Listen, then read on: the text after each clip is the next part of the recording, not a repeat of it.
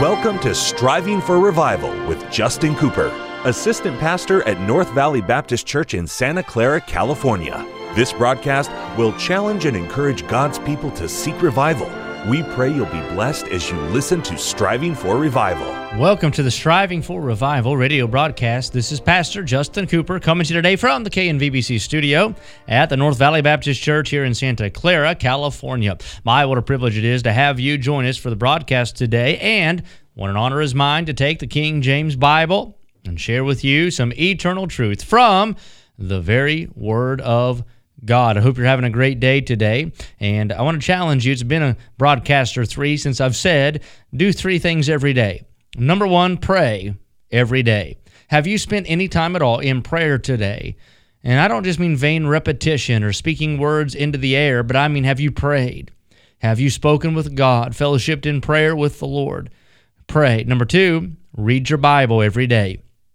Not just reading it to read through, but reading it so it can get through you. Read it until God speaks to you through His Word. Number 3, witness every day. I don't know if you can get out. If you can't, you can use your texting, your email, phone call, a letter, but you witness. Take out a tract, pass it out, talk to somebody, but be a soul winner. Every day, if you'll do those 3 things, pray, read your Bible, witness, it'll be helpful in your walk with the Lord. It'll keep you close to the Savior, and those things are all near to His heart. He wants to fellowship with us. He wants to use us, and of course, Jesus died to save sinners. He wants to see sinners saved, and that's why He's left us here for this allotted time on planet Earth, is to preach the gospel to every single creature. We've been studying in 1 Corinthians, and we're in chapter 4, and we'll finish chapter 4 today. And we'll move into chapter 5 next Bible study, and I've enjoyed this 4th chapter, and this will wrap it up. Paul has been dealing in this chapter a little bit with the division in the church, and the division in the Corinthian church, of course, is over personality. There are some who would esteem Paul, some who would esteem Apollos, some who would esteem Peter, and others Christ. And they would look on these different individuals and judge each other based on who they followed. And Paul is condemning that, and he reminds them, we are just ministers. We are just servants. We are not the main thing. It's all about the Lord. And he takes their attention and their affection and their accolade, and he points it where it belongs, back on Jesus. Same thing's true in our day. It is not throwing flowers or roses or pinning medals on the lapel of a man. We ought to give all the glory to God. Now, I thank God for faithful preachers, and we ought to commend them, and we ought to honor them, worthy of double honor, even the Bible says. But all the glory and all the praise and all the credit goes to God.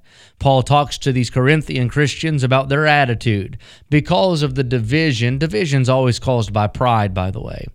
Now, I know we're to mark and avoid and divide by doctrine, but I'm talking about these little petty divisions inside of churches are usually by pride. Pride brings contention. The Bible tells us that. Contention only by pride, right? Cometh contention and division.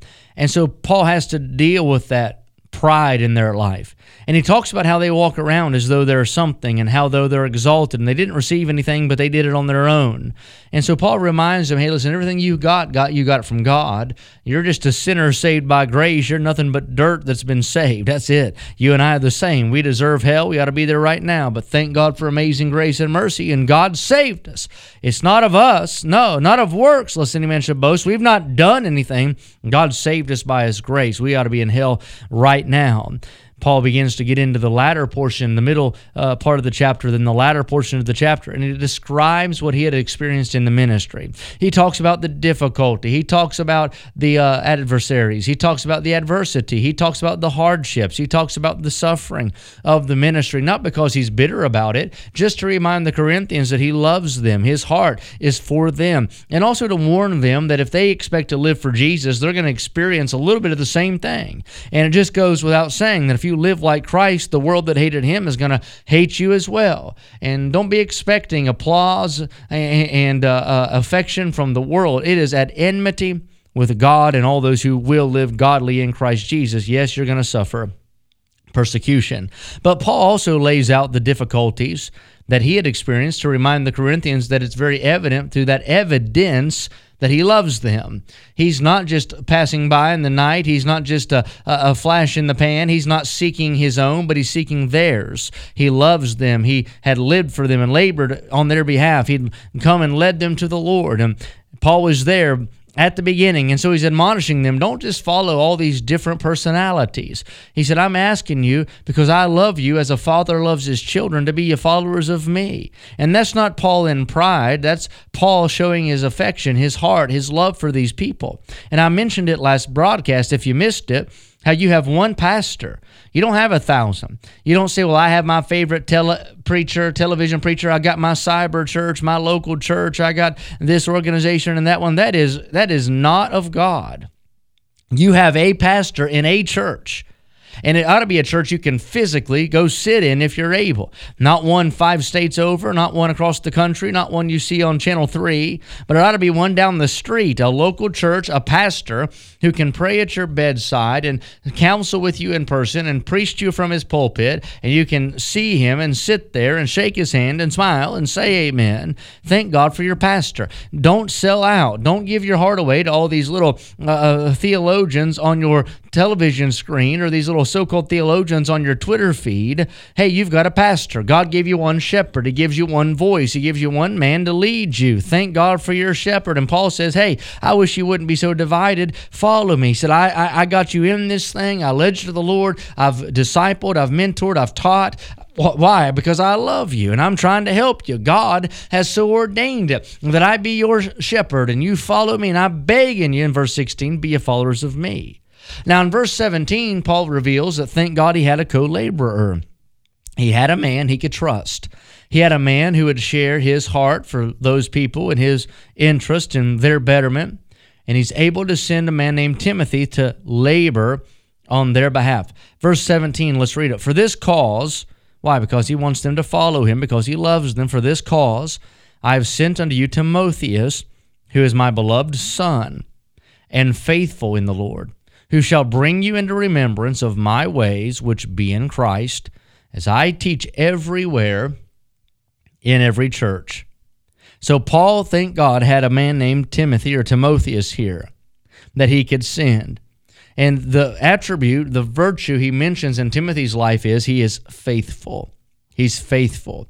I don't have to question his position. I don't have to question his affection. I don't have to question his agenda nor his motive.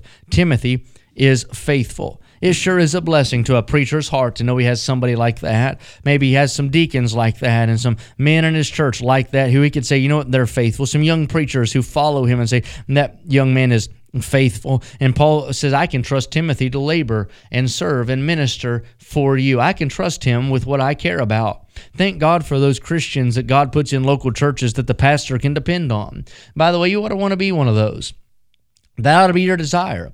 You ought to have a desire that when the pastor thinks of you, it's not negative thoughts or sad thoughts, or he kind of worries a little bit, but he ought to say, that's a faithful man. That's a faithful lady. I could trust them to teach a Sunday school class. I could trust them to run a bus route. I could trust him to fill in and preach in the pulpit. I can trust him. He has been faithful. Now, in verse 18, Paul again has to hit on the pride that's in this Corinthian church. Shame on them, but they had pride, and so do we all. But here's what he said. Now, some are puffed up, as though I would not come to you. Now, can you believe it? Paul said, I'm going to send Timothy, and and they're like, well, Paul doesn't even care about us. He doesn't come.